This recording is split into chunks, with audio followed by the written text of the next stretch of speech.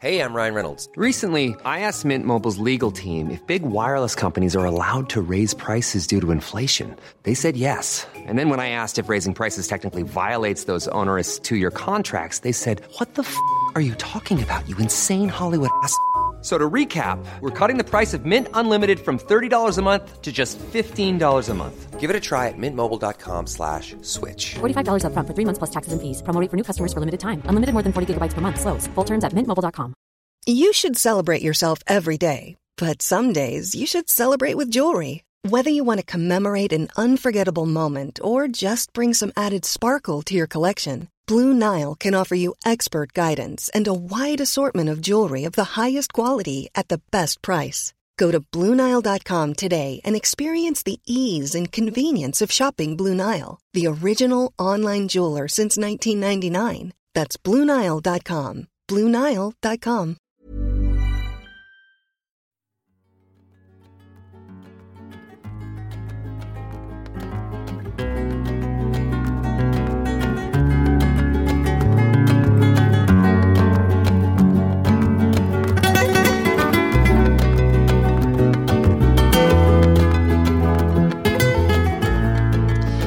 Då, välkommen till ännu ett avsnitt med Sektpodden med Rigmor och Emma. Idag sitter vi här i vår lilla lya, Rigmor.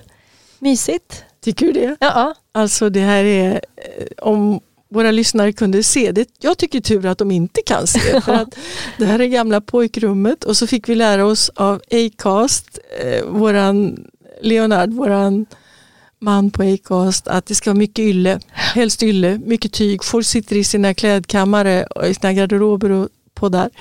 Så här är det fullt med alla mina ylletröjor runt omkring och ganska trångt. Men vi börjar gilla. Ja, det är mysigt här. Vi har det trevligt här. Jag tror att det är därför vi är så avspända när vi pratar med varandra. Tror du inte det? Ja, men idag, Rigmor, så ska vi ju närma oss ett ämne som inte är så mysigt, utan vi tänkte ju, eftersom det är Knutby-rättegången för fullt nu. Det är ju bakom lyckta dörrar, så vi kan ju inte prata om vad som sägs där inne, även om vi får höra rapporter. Men någonting som skulle vara intressant och som jag tycker vi ska ta upp, det är ju det här med att det är ju en person som framför andra är den ledande och huvudrollsinnehavaren i hela den här Knutby-dramat, och det är ju trots allt den kvinnliga ledaren. Så är det. Även för oss utanför. Hon valde att bli en mediakändis, så alla känner igen henne.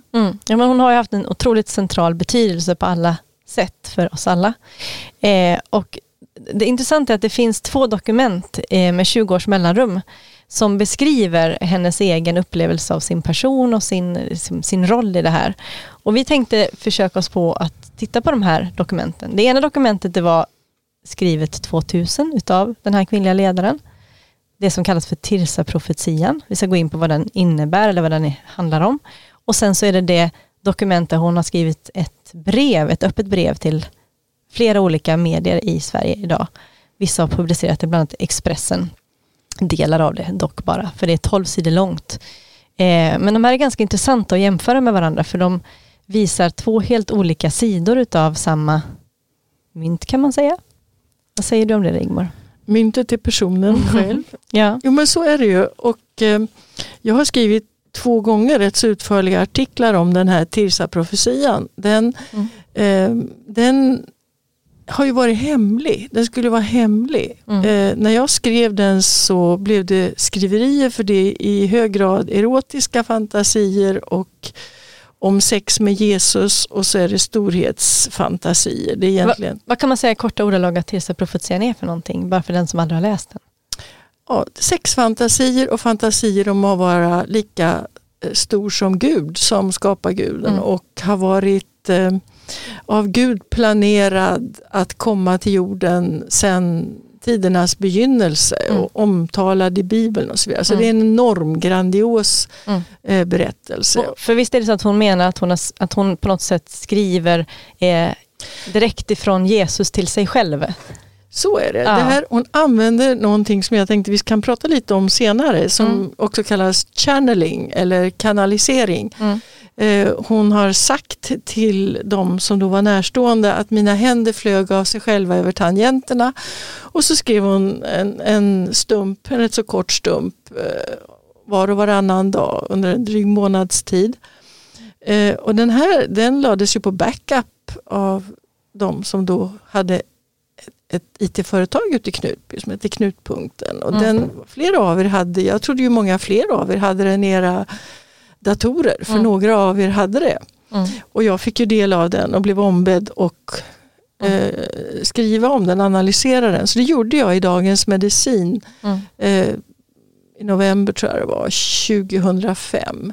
Och sen har jag skrivit om den senare också, så det ligger en annan analys på nättidningen Paragraf där jag har återigen tagit upp den och analyserat det här innehållet.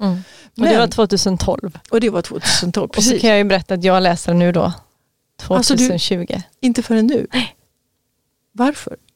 För det första så visste jag inte om den. Eller jag visste om att den florerade, men vi trodde att det var något som var påhitt då. Hon stod ju inte för det offentligt på något sätt inför oss heller. Jag kan inte svara för alla, men för mig i alla fall.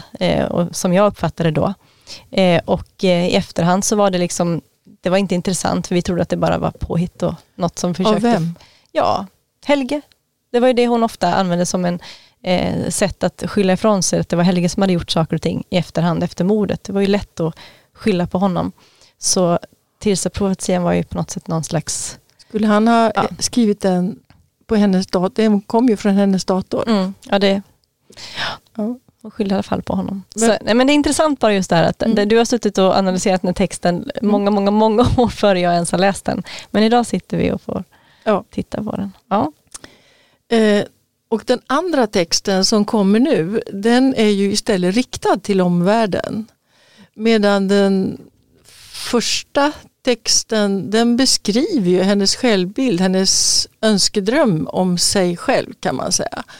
Medan den text som kommer nu 20 år senare, den beskriver hennes önskan, hur vi ska se på henne, och ändå är innehållet, det finns verkligen paralleller, men det är själva vinkeln som är annorlunda. Så att, men alltså den skrevs ju då på våren, april 2000, och då är det ju, som jag ser det, alldeles avgörande vad som hade hänt innan dess.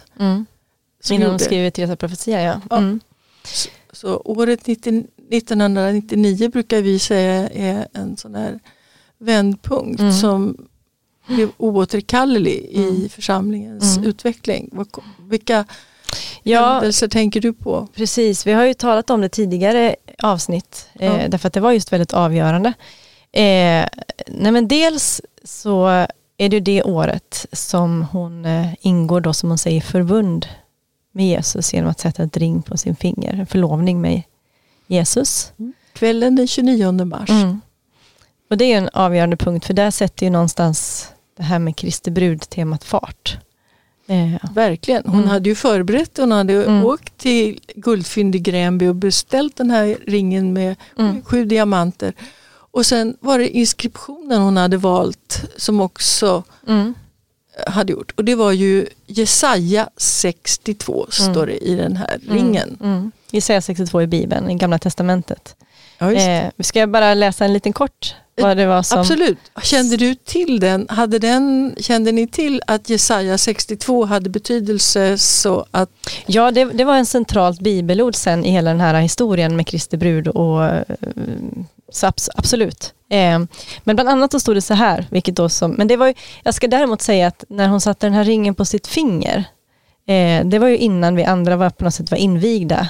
Då var det ju bara de här allra närmaste. Då var det ju bara hennes man och då Helge och de här som var inblandade. Det här kommer ju ta oss senare, men det här bibelordet kom att bli väldigt centralt i hela den här historien. Bland annat så stod det så här då i det bibelordet: du ska icke mer kallas den övergivna, ej heller ska ditt land mer kallas ödemark, utan du ska få heta hon som jag har min lust i, och ditt land ska få heta äkta hustrun. Ty Herren har sin lust i dig, och ditt land har fått sin äkta man. Och det här var ju för henne någon slags bekräftelse på att hon då skulle bli Jesu man. Gifta sig med Jesus i ett tidigt skede. Jesu brud. Jesu brud.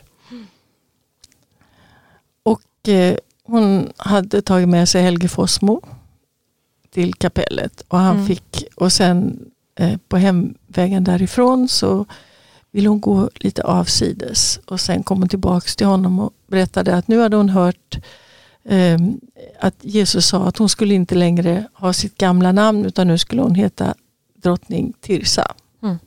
Känner du igen ordet Tirsa? Ja, men det var ju ett namn som hon fick så småningom mer bland oss som var runt omkring henne. Jag fick väl dock en annan beskrivning av hur det ordet kom till genom någon annan som hade sagt det till henne, som hon själv sa. Men jag har också förstått att det kom från henne själv i den här stunden då. Så det var ett känt namn för oss som var närmast. Först skulle ju hela det här med brudfantasin vara lite hemlig. Helge Fossmo kände till den, hennes lagvigde man kände till det, men sen blev hon ju frestad att börja berätta om det här till både den ena och den andra. Hur fick du kännedom om den här fantasin? Ja, alltså det var när jag och min man gifte oss sommar 99, så hade vi varit iväg på bröllopsresa. När vi kom tillbaka från den bröllopsresan så blev vi kallade till ett möte med då Helge och den kvinnliga pastorn. Där vi mer eller mindre fick det presenteras för oss att det var så här. Och det tycker jag är lite intressant, för jag hör ju många berättelser om då bland annat från henne, om hur vi som fanns runt omkring bekräftar genom syner och drömmar och allt vad det var. Jag kan inte svara för alla andra, men jag kan i alla fall svara för mig själv. Jag fick det presenterat för mig. Det var inte någonting som jag hade en valmöjlighet till, som jag uppfattade då, utan det var någonting som presenterades som en sanning för mig. Ingenting att pröva. Nej, jag har inte träffat någon som har fått det presenterat på annat sätt, utan tvärtom. Jag vet att Peder Kardhammar skrev ju en artikel tidigt efter mordet när han hade intervjuat en man och en kvinna som fortfarande är aktiva inom kristenheten, men där hon hade sagt att nu ska ni få veta en hemlighet som är större än Abraham i Bibeln, och det är bruden som sitter framför er och det där. Och så kommer omedelbart det här mordhotet. Om ni berättar vad jag just har sagt till någon annan, då kommer heliga ande att döda er.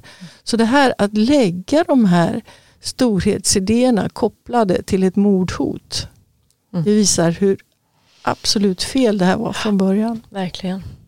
Ja. Men jag tänker också det här med hela historien som sen, eller vi kanske ska fortsätta på 99 förresten. Ja. Vi gör det först. Det är tre händelser, som jag ser det. Bra, men precis. Vi för tillbaka dit. Ja, men precis. För sen, efter den här förlovningen, så kom ju den här resan till Seoul. På sensommaren där. Till Korea. Vad var det för resa, Rigmor? Alltså hon fick ju för sig när den här fantasin tog tag i henne att det här var en uppenbarelse, och så började hon att prata i förväg, profetera som det heter, därför att jag tror det var så inom er församling att när den kvinnliga ledaren sa att så här ska det vara, då började ni jobba på att verkställa det här hon hade sagt skulle ske. Och nu tappade hon gränssättningen, så då började hon att drömma om att nu var tiden inne. Hon var verkligen Kristi brud. Nu skulle hon bege sig till världens största pingstförsamling, och den ligger då i Seoul. Och pastorn där hette Jong Gi-shu. Han hade eget jetplan och togs emot av påven och presidenter och hade politisk makt genom att församlingen var så stor. Och resan dit var en charterresa som leddes av Livets Ord-ledaren Ulf Ekman. Och nu förklarade hon också profetiskt att nu var tiden inne för att Ulf Ekman skulle förstå att bruden fanns i Sverige och nu skulle presenteras för världen.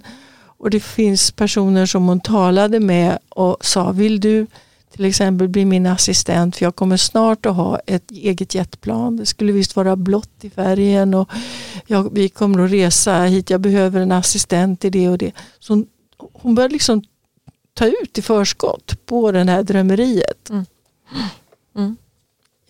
Ja, men precis. Och vad fick ni höra när hon kom hem från sin triumf? Det som var intressant var att vi hörde inte så mycket, utan det var ganska tyst efter den resan. Jag fick i alla fall inte höra om några fantastiska uppenbarelser från varken Ulf Ekman eller Jon Guillou om vem hon var, utan det tystades.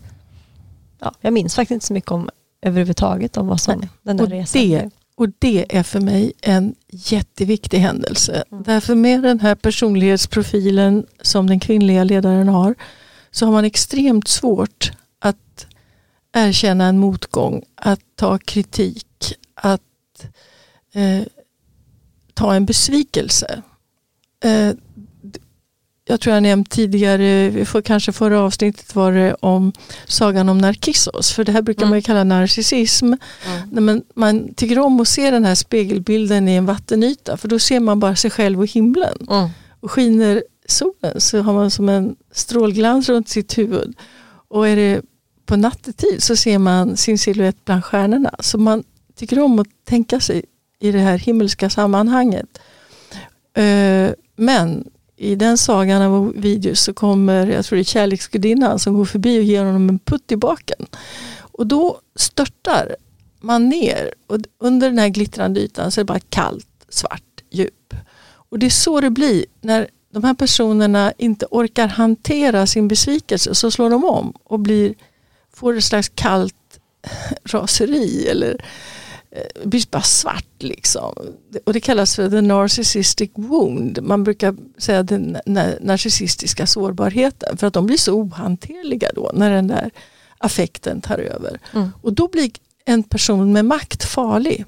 Så jag har hela tiden uppfattat det så att när hon kom hem, för då, det vi vet är att hon ställde plötsligt ökade krav på lydnad, på makt. Ingen av er fick påminna henne om vad som hade hänt.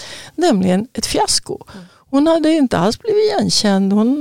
Ulf Ekman hade försökt behandla henne som alla de andra passagerarna på resan. Och idag med våran otroliga utbyte med våra lyssnare så har vi ju till och med en medresenär, en man som var med och som beskriver henne, som minns henne från den här resan till Seoul. Kommer du ihåg vad han säger? Ja, men det är jätteintressant och det blir ju en bekräftelse för mig på det som vi på något sätt försöker att förstå. Därför att ingen av oss var ju faktiskt med på resan. Men här har vi fått ett mejl från en person som faktiskt var med på resan och minns hur det var. Och minns just hur hon försökte och på något sätt få en plattform att hävda sig. Men att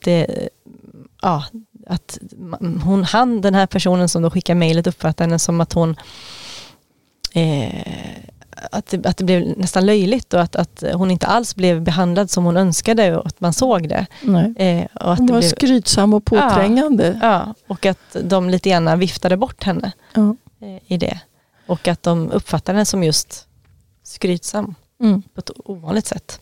Och det är ju intressant. Och hade hon då kommit hem till er och sagt förlåt, vet ni, jag har faktiskt ryckts med av en fantasi. Jag fattar att det här liksom blev helt tokigt. Det är ingenting av det jag har profeterat har stämt. Förlåt. Och så backar man. Då hade det varit okej. För att man kan vara snurrig. Vem som helst kan göra fel och hamna snett och vara snurrig. Men man måste ju kunna ta tillbaka det som är fel. Be om förlåtelse och visa på vad sätt man ändrar sig till det bättre. Men det har varit den kvinnliga ledarens det var omöjligt för henne verkar som. Från början till slut i den här historien. Och det kommer vi se när vi kommer till dokument nummer 2. Inför rättegången så lämnar hon ut en skrivelse där hon vill förklara sig själv. Som återigen, hon skyller bara på alla andra. Och trots att hon är åtalad för så grov misshandel. Jag vet inte hur det rubriceras rättsligt. Men när man har misshandlat så systematiskt sina medmänniskor som hon har gjort så är det... Ja, om man lyssnar på de berättelser som berättas idag om vad som har skett så är de ju fruktansvärt det är skakande att höra. Ja, det är helt enkelt inte mänskligt. Nej. Det är inte civiliserat. Nej. Det är inte... Så oavsett allt annat så är det i alla fall fruktansvärt. Ja. Men om vi går tillbaka till 99 där, då var det Seoul.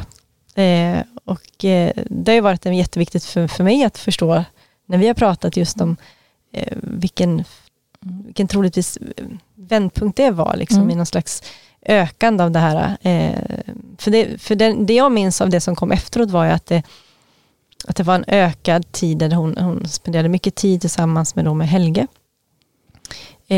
Och att det växte mer och mer det här dag och natt. Ja, den här relationen som man idag vi har förstått också var mycket mer än vad vi då visste. Då trodde man att det var en relation pastorer emellan för att söka vad Gud ville med församlingen och med tiden och allting och sådär. Men idag har vi förstått att det handlade jättemycket om att bekräfta henne i hennes tro på vem hon var, där han var någon slags kanal. Det var också en sexuell relation.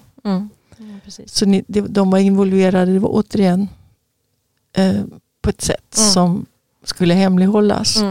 Och sen kommer den tredje händelsen. Ja. Och det är den mest fruktansvärda händelsen det året där då Helges första fru dör på ett väldigt omdiskutabelt sätt. I 18 december. Och där slås ju på något sätt tryggheten omkull. Och vi går in i någon slags, tror jag, oåterkallelig tro på att döden kommer nära. Och att livet inte är så, det är skört. Och Gud gör vad han vill. Och där tror jag mycket. Gud gör vad han vill. I det här fallet en frisk trebarnsmamma. Medicinförgiftad med dextropropoxifen. Krossad skalle. Hittad flytande i sitt badkar. Var det Gud som gjorde vad han ville? Var det så ni tänkte? Alltså jag tror att det finns säkert olika tankar om det, beroende på vem du frågar. Men helt klart så fanns det ju med i bilden av det hela att Gud på något sätt ändå hade något med det här att göra och att han kunde ta hem vem han ville. Så hette det. Ja, så absolut var det så. Det finns ju ett vittnesmål som jag tycker är så intressant, därför att den här händelsen, hennes död, den blev ju avskriven som en olyckshändelse ändå när det hände. Men i och med att Helge Fossmos nästa fru dog en våldsam död, blev skjuten, så kom Helens död upp igen. Och det är ett vittnesmål som jag tycker är särskilt intressant, därför att det var en brandman som heter Christer Eriksson som inte var medlem i församlingen, men som följde med in när man åkte in med Helens kropp. Och på hemresan så berättar han i polisförhör då att han satt vid ratten och den kvinnliga ledaren och Helge Fossmo satt i baksätet och församlingens föreståndare satt i framsätet, och han tyckte det var konstigt att de var så gladlynta, att ingen liksom grät eller visade sorg. Så han sa någonting om att men det är så synd om barnen nu. Man förlorar sin mamma. Då blev han tillrättavisad av den kvinnliga ledaren och som sa att Helene hade det bra nu. Hon var i paradiset och det här var inte någonting man skulle sörja över. Vad tänker du när du hör det? Ja, det är ju en sån fruktansvärd sak att säga direkt efter att man har varit och besökt sjukhuset för att konstatera att någon som man levt är död. Alltså det är ju så fruktansvärt att säga så, och det säger ju ganska mycket om vilken konstig inställning till döden och livet efter detta man hade. Hon hade. Och det är intressant att det där finns med i förundersökningen från den tiden. Det var ju en julfest som var det skulle firas en julfest dagen därpå. Ja, församlingen hade ju en planerad julfest. En sån här trevlig tillställning med julsånger och tomtar och allt vad man nu har för någonting. Ja, men allt som det ska innehålla. Det naturligtvis kom ju upp, ska vi verkligen ha det här efter vad som har hänt? Men det skulle vi. Och Helge satt på första rad. och skrattade till. Ni glammade och skrattade. Vi ska ju återkomma till Helens död. Men jag menar att de här 3 händelserna 99, för det som hände direkt nu, det var att Helge flyttade ihop med den kvinnliga ledarens syster som han senare gifte sig med. Så han var inte längre tillgänglig i det här förhållandet som den kvinnliga ledaren hade haft med honom. Hennes äkta man flyttade ihop med den kvinna han hade blivit kär i, som hade kommit också, flyttade upp till Knutby, och de 2 flyttade in till hans föräldrahem som låg alldeles intill. Så hon var plötsligt utan partner. Ja, men det är ju intressant i det här att det kommer till ett sånt läge där hon på något sätt hamnar mittemellan. Utan någon. Ja, utan någon. Och det är den perioden som hon skriver den här Tirsa-profetian. Exakt. Så det är lite grann i ljuset av den här bakgrunden som vi ska läsa den, eller delar av den i alla fall. Titta på den. Men som sagt, det är liksom kortare texter där hon då skriver om sig själv i tredje person. Som om det är Jesus som skriver rätt upp och ner till henne. Vi måste ju också tala att Jesus har ett smeknamn här. Han heter Dodjadid. Precis.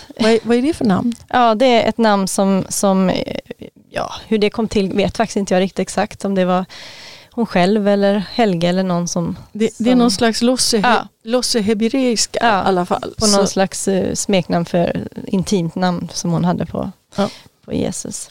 Nej, men det jag tycker är intressant med Tirsa-profetian när jag läser den idag, det är att i ljuset av det här brevet som hon har skrivit då till media, och som jag också uppfattar, för att första dagen när vi var med i rätten, du och jag, Rigmor, så ställde ju hennes advokat fram liksom försvaret, hur det läggs upp. Och det, min känslan när jag hörde henne, det här brevet är liksom försvaret.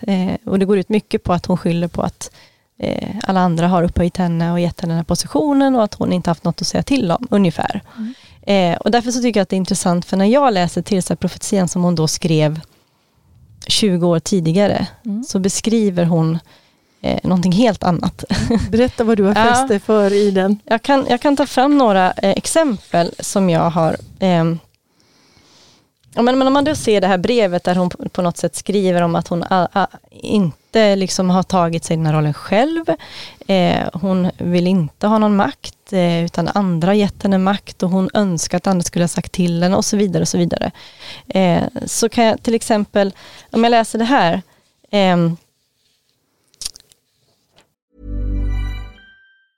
It's that time of the year. Your vacation is coming up. You can already hear the beach waves, feel the warm breeze, relax, and think about work. You really, really want it all to work out while you're away. Monday.com gives you and the team that peace of mind. When all work is on one platform and everyone's in sync, things just flow. Wherever you are, tap the banner to go to Monday.com. Hey, I'm Ryan Reynolds. At Mint Mobile, we like to do the opposite of what Big Wireless does. They charge you a lot, we charge you a little. So naturally, when they announced they'd be raising their prices due to inflation, we decided to deflate our prices due to not hating you. That's right. We're cutting the price of Mint Unlimited from $30 a month to just $15 a month. Give it a try at mintmobile.com/switch. $45 up front for 3 months plus taxes and fees. Promo rate for new customers for limited time. Unlimited more than 40 gigabytes per month. Slows full terms at mintmobile.com. Ja, nu måste man då komma ihåg att när jag läser det här så är det som då Jesus liksom skriver Jesu ord till henne då. Ja. Och då står det till exempel så här: du måste förstå vilken makt du har fått av mig. Den är större än vad jag gett till någon annan, och du vet vad det innebär. Du kommer att kunna göra allt du vill och kommer sannoliken att få se min makt. Eller det här. Och då är ljuset av att hon menar att hon inte alls önskade att få människor som skulle betjäna henne, det här som vi då var tvungna att göra runt omkring henne. Men redan 2000 så skriver hon så här till sig själv: jag har ställt i ordning det du lever i. Jag har gett dig dina tjänare för att de ska betjäna dig. Du skulle aldrig önska det ens, men vet att det är din fulla rätt utifrån mitt kungarikes ordningar. De är välsignade att få hjälpa dig. 27 mars hon skrev så. Ja, alltså det var det var en ära för oss att få betjäna henne. Det var hennes syn på det hela. Och det sånt här är det hela tiden. Det kommer igen på ställe efter ställe. Ska vi ta... Förlåt. Fortsätt du. Jag tänker här också att det står så här till exempel att hon säger att människor kommer att tvingas böja sig för den kraft och härlighet som jag kommer låta vara utgjuten över dig. Det ska vara så tydligt att minsta barn kommer att ta del av det och varje demon kommer att ge sig till känna. Ja, du hör. Det är ju ganska stora ord om sig själv tycker jag. Och jag vet inte, det känns lite fel att skylla det på Sandra när hon inte ens har... Ja. Nej, det här var vad som förväntades av er. Precis, och det är någonting jag läser först nu då. Är det så? Ja, så det är ju ingenting som vi var med på, om du förstår vad jag menar med det då säga. Det här uppenbarades för er så småningom. Eller hur? Vi har ju också varit inne på det här begreppet ni hade om striden. Att jorden skulle snart gå under och nu var det en strid mellan Guds krafter och onda makter och krafter. Och ni befann er i den där striden och där skriver hon den 25 mars eller 30 mars mottog hon det här och striden är hård och Satan är vred men utgången är klar. Satans rike darrar, därför kan du, det är alltså den kvinnliga ledaren, också förstå hur viktig du är. Du är sannoliken mitt i centrum av min plan för världens slutskede. Och här har vi det apokalyptiska perspektivet. Det är Gud har en plan för världens slutskede och hon har en stor betydelse i dess central idé. Ja, exakt. Ja, men och det precis. Och jag återkommer igen till det här med att vi som då fanns runt omkring henne, att hon på något sätt inte alls står idag för att hon ville ha oss där. Men hon har skrivit så här själv då. Du, alltså hon, ska veta att det kommer att vara ett privilegium för människor om du vill vara med dem, inte tvärtom. Ja, du ser. Ja. Förlåt att jag ska. Det är också roligt med tanke på att Helge Fossmo har ju blivit kallad, hon har ju kallat honom ormen i paradiset och en psykopat och samtidigt att ingenting är fördolt för mig brukar hon förstå. Men här har vi skrivit om Helge också.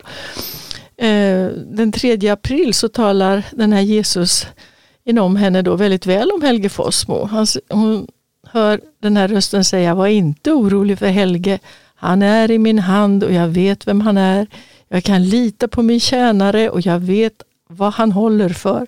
Han är så viktig i den här striden och tro mig, han kommer inte att vara utan sin lön. Jag ger honom frid och det ger honom kraft. Tro mig, utropstecken. Allt är under kontroll. Det är ganska lustigt uttryck. Allt är under kontroll, säg.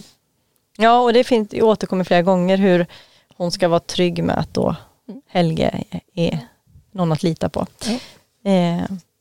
Och det också tycker jag är intressant att också hon skrivit här att men du kan inte göra fel inför mig. Därför jag känner ditt hjärta så tydligt och jag har i sanning skrivit mitt lag i ditt hjärta. Du är lik mig, alltså lik Jesus då. Kom ihåg det. Så att hon kan inte göra fel. Utgångspunkten. Nej, den 27 mars så säger den här Jesusrösten inom henne också att sen tidernas begynnelse att det är stora saker som sen tidernas begynnelse är bestämt för dig. Och den 2 april fortsätter den här Jesusrösten och säga, jag hade dig i min tanke redan vid världens skapelse och jag har väntat på dig sedan dess. Men vi får väl köra dem. Det är ju så mycket sexfantasier. Låt mig ta det. Ja, gör det. Det får du gärna göra. Ja, men till exempel så säger den här Jesusfiguren, du och jag, Tirsa, jag älskar dig, min brud, min hustru, min förbundne. Med er där, det blir en liten genusförskjutning. Men Så fortsätter det den 27 mars. Då hör den kvinnliga ledaren sin Jesus säga så här då: jag längtar efter att få röra vid dig och tillfredsställa din lust. Det är min tillfredsställelse att se dig njuta. Jag vill älska med dig och ge dig all den kärlek som du är värd. Jag vill smeka dig ömt inifrån och ut som bara jag kan, utropstecken. Jag njuter när jag ser på dig. Allt hos dig ger mig lust och njutning. Det är i sanning en härlighetsutgjutelse. Jag älskar allt hos dig. Och nästa dag fortsätter Jesus och säger: din kropp är så skön. Jag älskar när du rör dig inför mig. Varje steg du tar ser jag med beundran. Så hon är även beundrad ifrån himmelskt håll. Ja, vi kan ju hålla på. Så här fortsätter det. Ja. Och anledningen till att vi läser upp det här är ju, kanske känner jag, framförallt för att förklara sen. Men jag vet att du pratar om det här inåtperspektivet och utåtperspektivet, Rigmor. Ja, alltså hon har det som ett Janus-ansikte. Janus är ju en gammal grekisk gud som hade 2 ansikten, vända åt olika håll. Och så är det med den kvinnliga ledaren, att hon har ett ansikte inåt mot er, där hon kan skälla och misshandla och kräva saker och bli uppassad och alla de här egendomligheterna som försiggick inne hos henne och runt henne. Men medan hon hade ett helt annat ansikte utåt. Och när jag har haft medmänniskor som har växt upp till exempel med en förälder med den här personlighetsprofilen, så har de sagt till mig ibland så här att när jag var liten så önskade jag att vi skulle bo i ett hus av glas eller ett hus med skyltfönster liksom utåt, för att när min mamma eller pappa, beroende vem av föräldrar som hade den här beteendet då, när det var andra människor som såg oss, då var min förälder så snäll och glad och då var vi liksom en jättelycklig familj, var det som.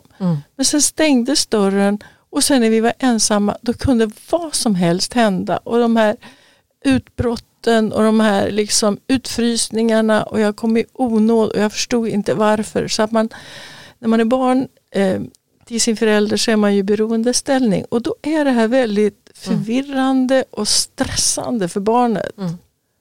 Ja, men jag känner igen det jättemycket ifrån tiden. Du gör det? Ja, alltså nu var det ju så att den kvinnliga ledaren stängde mer och mer sin dörr till omvärlden, men det fanns ju ändå tillfällen när det kom människor utifrån, och det fanns också vissa i församlingen som kom ibland som inte var lika invigda. Och när de människorna kom, då var det alltid lugnare. Jag vet ju, det finns ju människor som har besökt som inte alls har den här bilden som vi beskriver, och det är just därför att det vände då. Ja, och du vet, man får ju säga här att omvärlden hjälpte henne i att bibehålla det här Janus-ansiktet, därför att det är ju noblessen av reportrar och mediamänniskor, Stina Dabrowski, Carina Berg, Malou von Sydow, Skavlan där du var nyligen, och Alex Schulman, Lennart Persson, Jan Guillou lät henne var hemlig gäst på Aftonbladets 175-årsjubileum, Bert Karlsson, Marcus Birro, Robert Aschberg. Men hon blev ju mottagen. Så det är det jag tyckte var ett riskfyllt för henne. Det var bara elaka Rigmor i princip som fortsatte att hacka och säga att det var inte okej det som pågick där. Men så det var ju, folk tyckte hon var spännande. Jag tror man såg att det var någonting väldigt ovanligt med henne. Så det var ju... Ja, och det hjälpte ju inte oss att tona ner det hela, hennes betydelse, utan det lyfte ju hennes betydelse för oss också. Det var det jag undrade. Ja. Hur var det för er? Jo, men det var ju så att i och med att hon blev så, som vi såg det, lovad i media trots allt. Man tyckte att hon var spännande.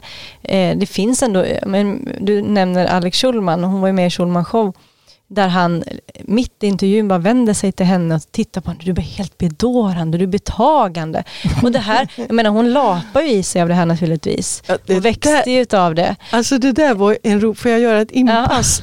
Ja, det var nämligen under den tiden som Dick Sundevall och hans team på nättidningen Paragraf.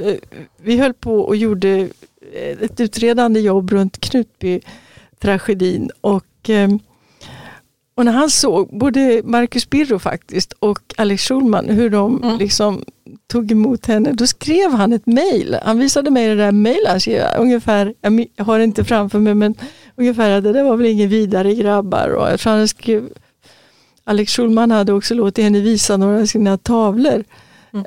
Och han har liksom gjort reklam typ för det. Och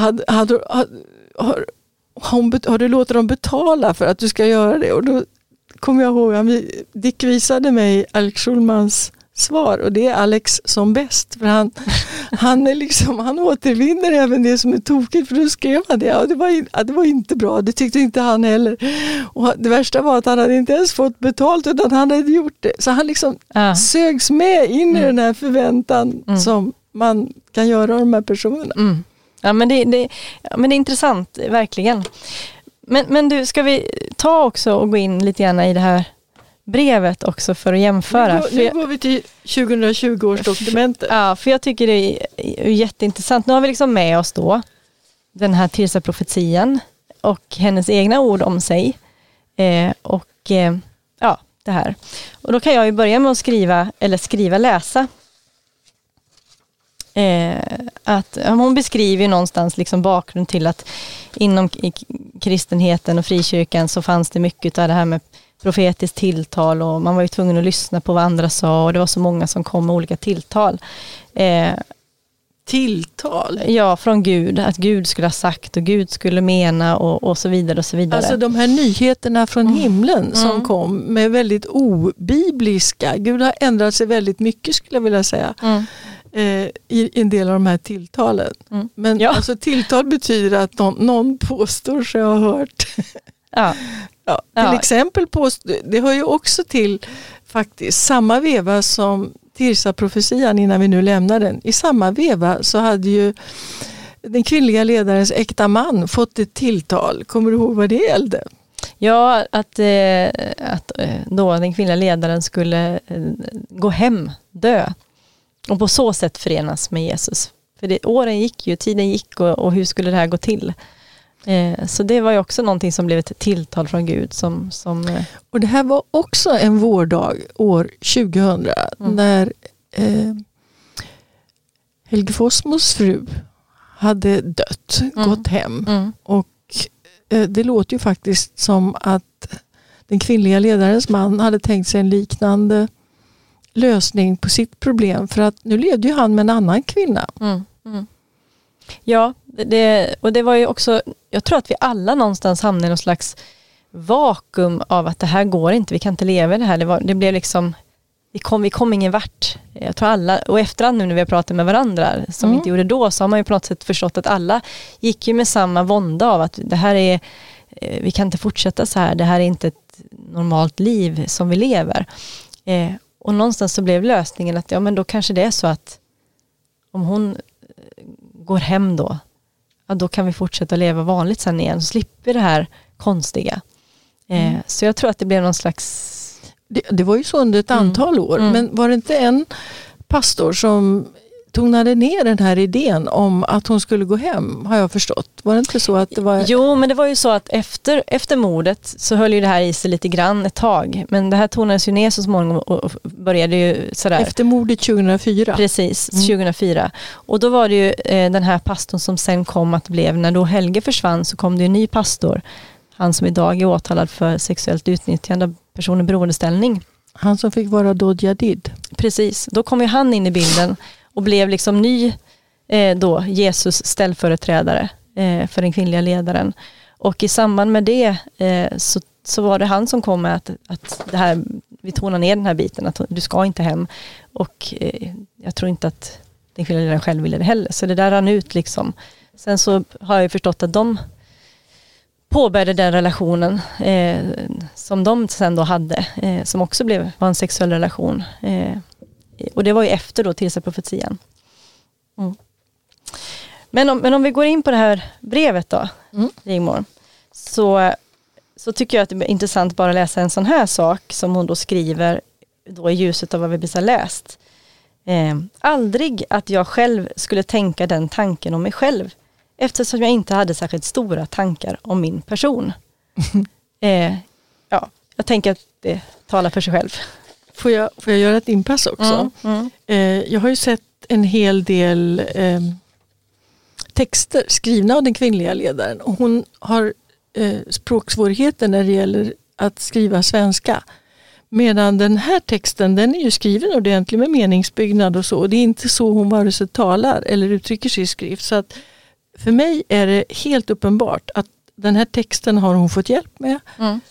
Så det, och eftersom, jag kan ju säga min hypotes är att det är tillsammans med sin nuvarande advokat som hon har skrivit det här. Eftersom advokaten använder den här texten så tydligt i sin sakframställan. Ja. Men det jag tycker också är intressant som jag skulle vilja ta upp i det här. Det är just där att hon går in, jag kan läsa här. I samma veva var det flera personer som oberoende av varandra uttryckte att Gud talar till dem om det här då. Om henne som Kristi brud. Och hon uttrycker också att hon hade stort förtroende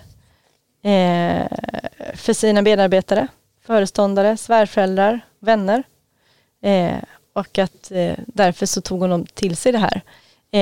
Och jag skulle vilja säga någonting om det därför att för det första så tänker jag att i ljuset av att vi har läst Tyresöprofetian som inte var någonting som hon delade med alla andra utan det var någonting som hon själv uppenbarligen liksom skapade. Så var det också så att jag minns inte alls att hon hade ett stort förtroende för oss andra att vi skulle säga att någonting var fel eller rätt. Utan det hon ville ha utav oss, det var bekräftelsen på det hon själv hade kommit fram till som jag nu kan läsa om i Tyresöprofetian. Och jag kan också se att de här som hon då raddar upp som hon hade stort förtroende för är till exempel föreståndaren som faktiskt sa ifrån och ifrågasatte hela och som faktiskt så småningom fick lämna församlingen på grund av att han inte delade hennes åsikt. Hennes svärföräldrar delade inte heller hennes åsikter om det här utan ifrågasatte det. Fick också lämna och förlorade kontakten med både barn och barnbarn då. Och så vidare. Och vi har nog alla varit med om i lite olika skalor det här att man har ifrågasatt och fått skörda konsekvenserna av det på olika sätt. Och så det var inte riktigt så enkelt som att bara komma och säga ifrån. Nej, verkligen inte. Och då vill jag påminna om att en vän från tidigare, nämligen Birgitta och hennes man som var medlemmar i Knutby Philadelphia har ju hört av sig till oss på ditt längre mejl och i flera inlägg på Sektpoddens Facebook-sida. Och de var del av församlingen men började uttrycka tveksamheter. När var de medlemmar? Ja, den kvinnliga ledaren kom ju till Knutby 1992. Och då var de medlemmar redan. Och den församlingen var omtyckt i bygden. Och det var liksom en fin verksamhet. Men hon skriver här i mejlet till oss. Man fick inte ifrågasätta den kvinnliga ledaren. Och hennes man då sa ifrån och på ett styrelsemöte uttryckte i augusti 94 deras tveksamheter då. Och det här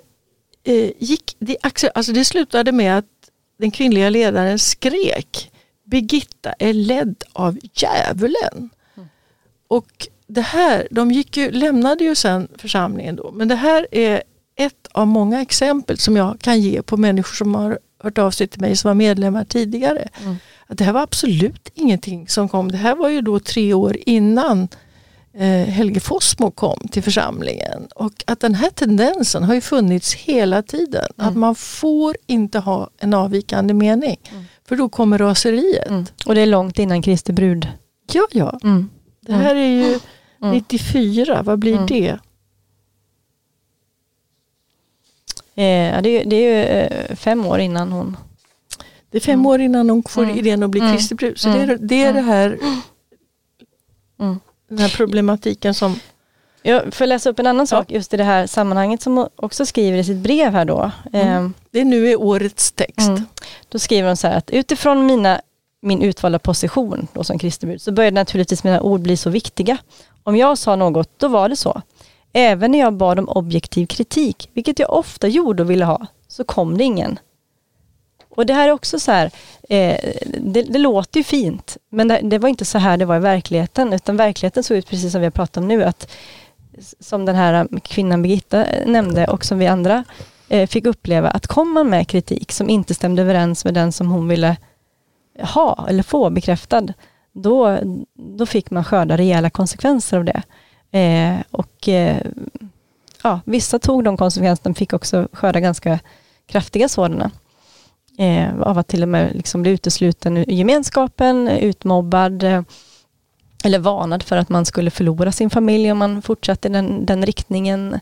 Eller att man helt enkelt hamnar utanför gemenskapen en tid ute i kylan, för att sen när man då liksom gick tillbaka till att okej, du hade nog rätt. Ja, då kom man in i värmen igen.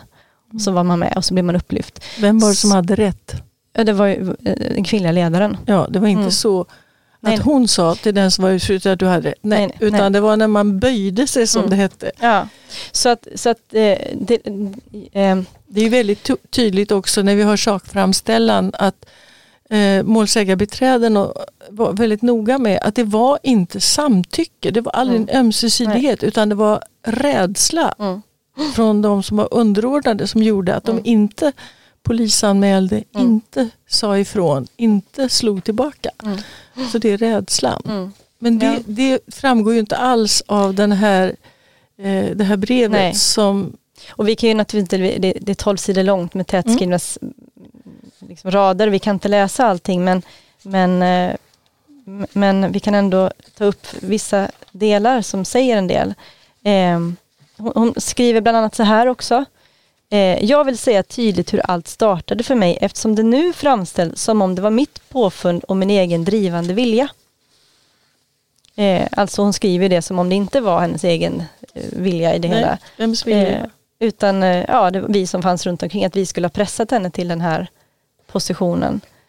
Och vilket jag menar att det absolut inte var, utan hon hade en tydlig agenda med vad hon ville, som vi kan se i Tirsa-profetian.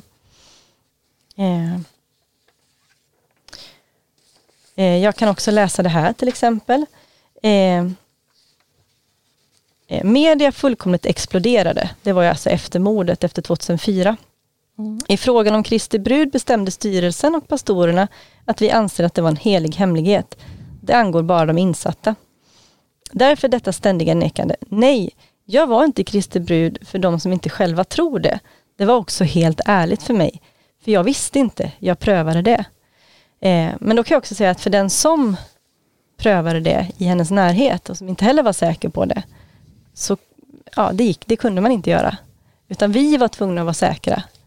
Även om hon påstod att hon inte skulle ha varit i så fall. Och det kan jag säga utifrån att det till exempel var en kvinna i församlingen som under polisens förhör efter 2004-mordet berättar alltihopa. Om hela den här. Jag känner till det, visst. Och den kvinnan kan jag säga att hon fick skörda konsekvenser av det resten av den tid hon bodde i Knutby sen. Av att vara liksom, man såg ner på henne, man behandlade henne sämre. Hon fick, jag vet att hon fick samtal efteråt med den kvinnliga ledaren och andra ledande i församlingen för att få tala henne till rätta efter att hon hade då... Hon hade helt enkelt talat sanning i förhöret. Och hon nämnde väl också att den kvinnliga ledarens man levde tillsammans med en annan med den andra kvinnan. Hon berättade som det var helt enkelt. Hon var sanningsenlig som man ska vara. Och hon sa även att hon själv inte trodde på det. Och det var även andra som gjorde det under den här tiden. Som sen utifrån de konsekvenser och hur det blev valde att backa tillbaka till att böja sig. Ställa sig i ledet igen helt enkelt. Så att hon frågade efter kritik men inte fick någon, det stämmer inte. Nej. Hon fick den men hon tog den inte. Utan det,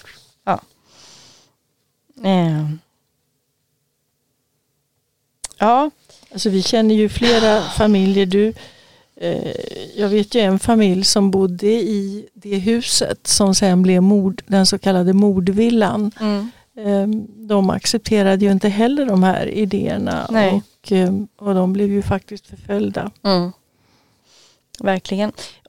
Och lite grann i ljuset av det också så skulle jag vilja säga det här att hon skriver här i slutet att hårdheten som växte fram kom ur det tilltagande allvaret om tidens slut. Och det finns ju en sanning om att det liksom så, men samtidigt skulle jag vilja säga att den hårdhet den fanns långt tidigare än de här sista åren som vi talar om när det gäller rättegången. Vi kan höra om dem redan från den tiden innan jag kom till Knutby, från de här mejlen, de här människorna som var med i församlingen tidigare. Och det finns flera vittnesbörd. Jag får ofta, men jag har fått flera meddelanden och mejl från människor i församlingen som påpekar just att det här fanns långt tidigare, även innan 2004. Visst. Och jag vill bara bekräfta det, att den hårdhet och det vi får se i rättegången, det är bara en liten, det är skrapet på ytan. Faktiskt, tyvärr är det så. Och det är många som har fått ta del av den hårdhet och den bestraffningar och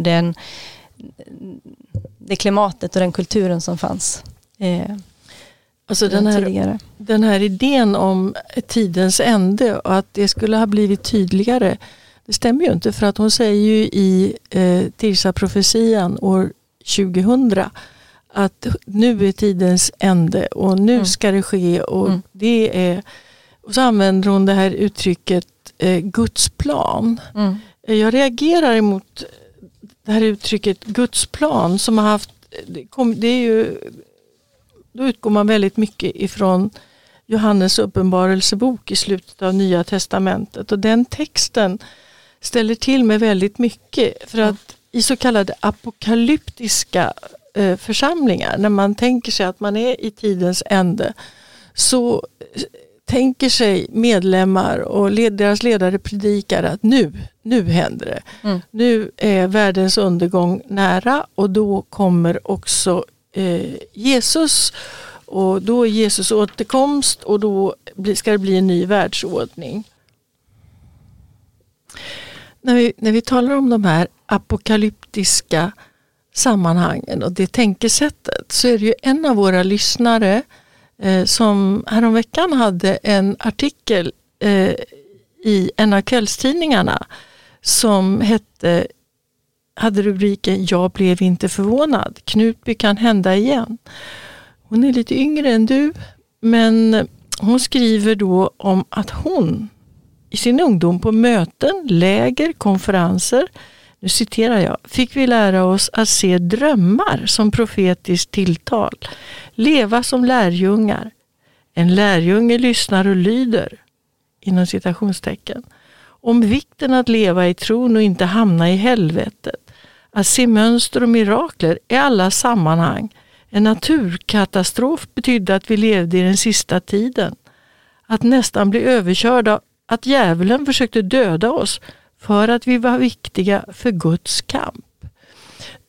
Slutcitat då. Men det här betyder ju alltså att unga människor bibringas en tankevärld och en världsbild och en självbild som ligger nära mycket av det här som drogs till sin spets i Knutby, Philadelphia. Och det här tycker jag ska bli så intressant, det här, för att drömmar, att kommentera och utgå ifrån sömndrömmar i terapi, det har ju jag gått en 11-årig utbildning och har praktiserat sedan årtionden, men det är på ett helt annat sätt än vad jag hört talas om här. Och vad jag fick höra ifrån den kvinnliga ledaren 2004 när jag tog upp det här med henne. Så att när predikanter börjar bete sig som om det vore underhållning, entertainment, spökhistorier och inte liksom något som ska vara uppbyggligt. Det ska bli så intressant, för då tänker jag, nästa gång vi ses, då har vi Joel Halldorf här, och han är både teolog och pingstvän. Och kan vi inte prata med honom, tycker du, om de här frågorna? Absolut, det ska vi göra. Innan vi avslutar så ska jag bara nämna att vi har ju läst brevet som då den kvinnliga ledaren, troligtvis hennes advokat, har skrivit, och skickat ut, så det finns. Men Tillsa profetian har vi läst ur Eva Lundgrens bok Knutbykoden som kom ut 2008. Så för den som är intresserad så kan man läsa den i den boken. Då Rigmor, jag tror att vi säger tack för idag.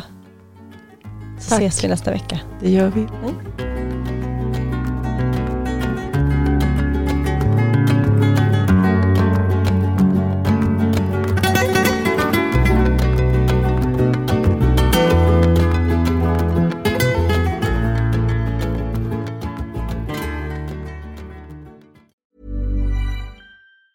Ever catch yourself eating the same flavorless dinner 3 days in a row? Dreaming of something better? Well, HelloFresh is your guilt-free dream come true, baby. It's me, Keke Palmer. Let's wake up those taste buds with hot, juicy pecan-crusted chicken or garlic butter shrimp scampi. Hello Fresh. Stop dreaming of all the delicious possibilities and dig in at HelloFresh.com. Let's get this dinner party started. Hey, it's Paige DeSorbo from Giggly Squad. High quality fashion without the price tag. Say hello to Quince. I'm snagging high-end essentials like cozy cashmere sweaters, sleek leather jackets, fine jewelry, and so much more. With Quince being 50 to 80% less than similar brands. And they partner with factories that prioritize safe, ethical, and responsible manufacturing. I love that. Luxury quality within reach. Go to quince.com/style to get free shipping and 365-day returns on your next order. Quince.com/style.